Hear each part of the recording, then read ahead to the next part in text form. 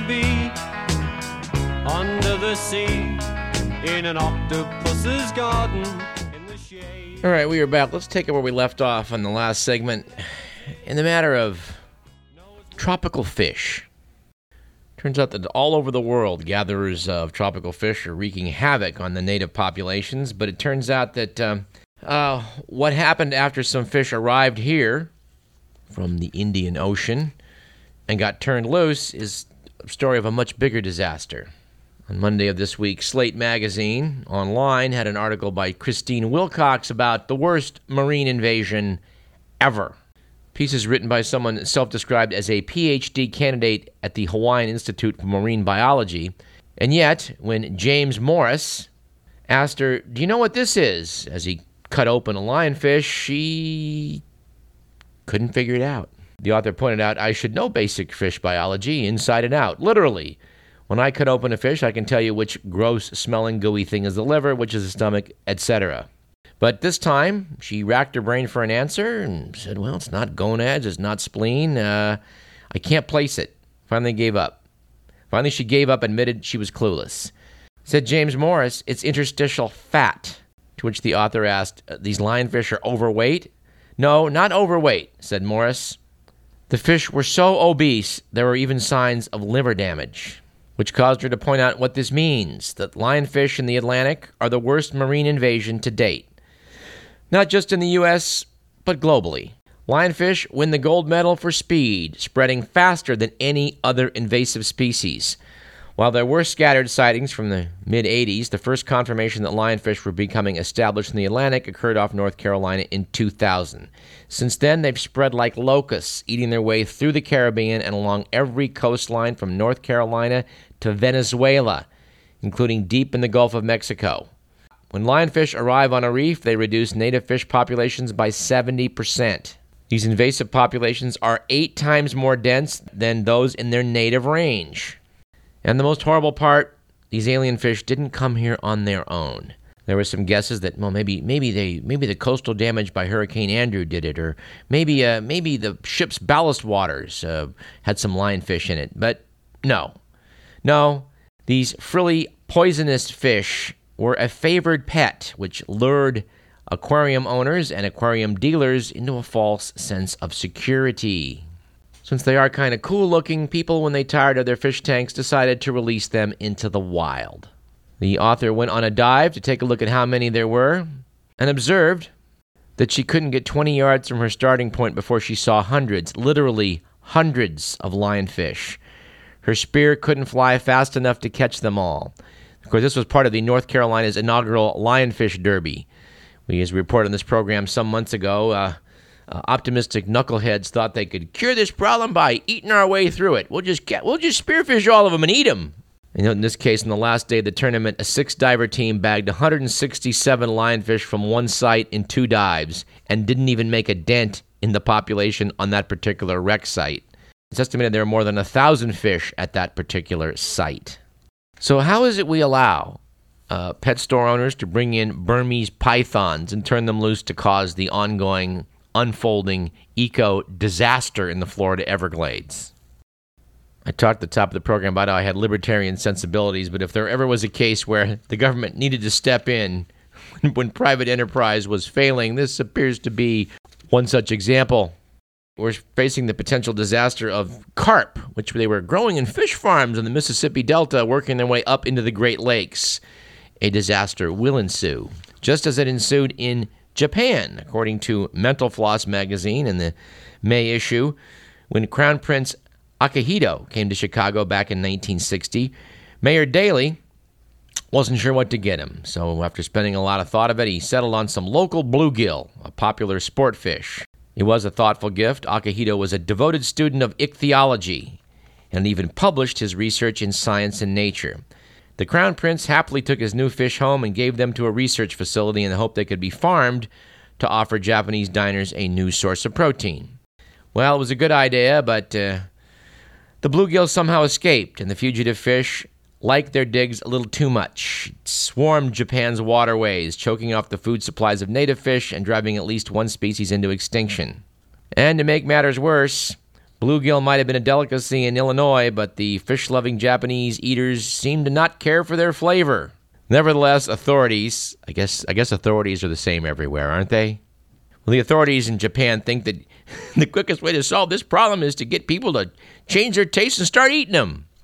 Noted mental floss, realizing it's easier to change palates than to wipe out a species, the government has begun collaborating with chefs to create new dishes that incorporate bluegill. Also want to cite a piece by Matt Weiser in the Bee, June 20th, talking about how California is reevaluating its ship's ballast law. Good idea. Noted Matt Weiser, ships take on water as ballast when they're loaded with cargo as a crucial means of stabilizing the vessel. Some or all of that water is generally discharged in the next port to rebalance the load.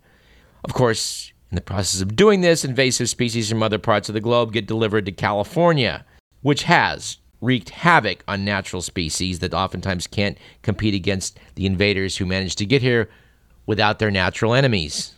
Noted Matt Weiser, California rivers and coastlines and the Sacramento-San Joaquin Delta in particular are considered among the most invaded in the world. Of course, I do want to say that Bay Delta Conservation Plan may actually be of help in this particular instance. But the piece notes that in response, the legislature in 1999 passed the world's toughest ballast water regulations, and an update in 2006 set treatment standards and compliance deadlines. Apparently there's deadlines coming up in 2014 and 2016 that are very tough, but according to the piece, and according to a report by the State Lands Commission, which is supposed to enforce the law, no treatment systems available to shippers meet the state standards. As the regulations have unfolded, required progress reports have said numerous systems have, quote, potential, unquote, to satisfy state laws. So apparently the State Lands Commission has sprung into action and is asking the legislature to put off the deadlines. And I'm not making this up. It will also consider awarding a $500,000 contract to the Delta Stewardship Council, a sister state agency, to study shore-based treatment. Piece notes that no matter what California decides or doesn't decide, ballast water will get treated to some degree because all ships must comply with federal standards under similar deadlines, but those standards are less stringent. And they quote John Berge, vice president of the Pacific Merchant Shipping Association, saying, "Our position is that the best solution is simply to align the California standard with the federal standard, similar to what every other coastal state and nation has done over the last year or so." I guess this is something to think about as we go buy cheap foreign goods being shipped to us from overseas. Maybe that Tickle Me Elmo that you bought at Walmart last year came along with some killer crabs from Taiwan. And like the weather, everyone may complain about the killer crabs, but no one seems to be doing that much about them. Here's another unbelievable water story. Apparently, LA and the Owens Valley reached a deal to lessen their dust woes, according to the LA Times, as repeated in the Bee. The Owens Lake, it used to be an Owens Lake, now it's referred to as the Owens Lake Bed, is apparently, for some reason, the source of a lot of the dust in the western United States. I mean, it's actually a problem. Such a problem that the Los Angeles Department of Water and Power is now fast-tracking mitigation measures that do not use water. The utility will be allowed to lay down a thinner layer of gravel to suppress dust. Here's the part I like best. The recently discovered location of an American Indian massacre at Owens Lake will be excluded from mitigation efforts because they would disturb the 328-acre site. Turned out the utility has already spent $1.2 billion on dust mitigation measures that began 16 years ago on orders from the Owens Valley Air Pollution Agency and the Great Basin Unified Air Pollution Control District.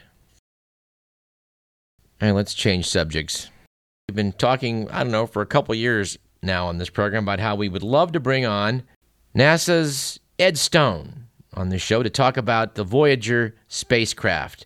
Ed Stone had been the lead scientist of NASA's Voyager program since 1972, and he's been in the news of late as they're trying to decide what Voyager 1 is doing out there in the edge of the solar system.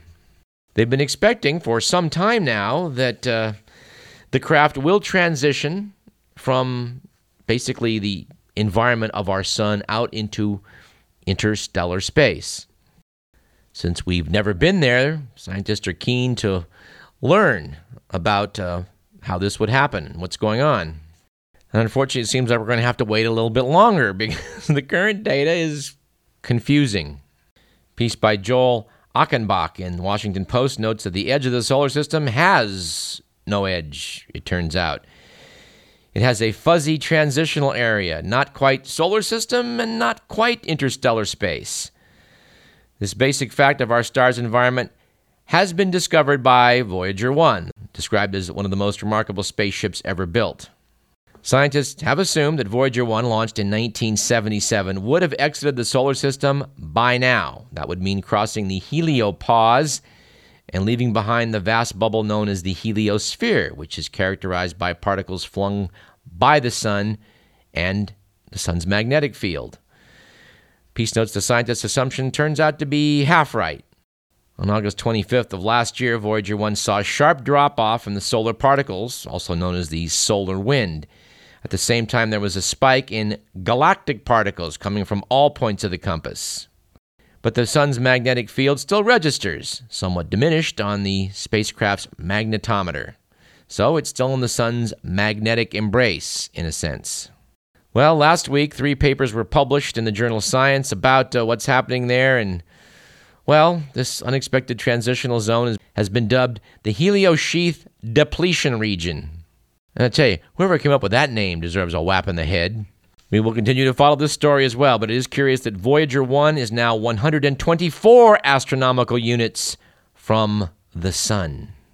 Its sister spacecraft, Voyager 2, is 102 astronomical units in a somewhat different direction, so maybe a while before it passes through the, let me see if I get this right, the heliosheath depletion region.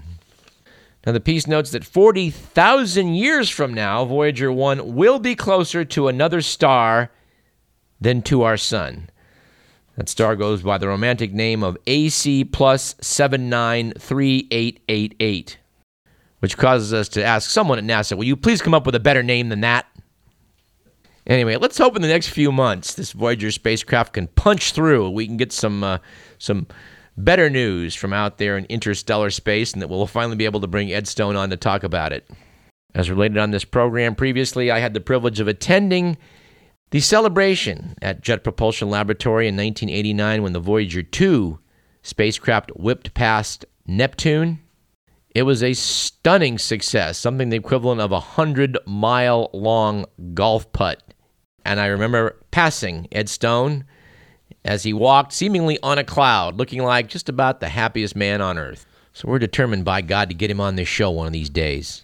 All right, let's take a short break. I'm Douglas Everett. This is Radio Parallax. We got more stuff to talk about in segment 3. Don't go away.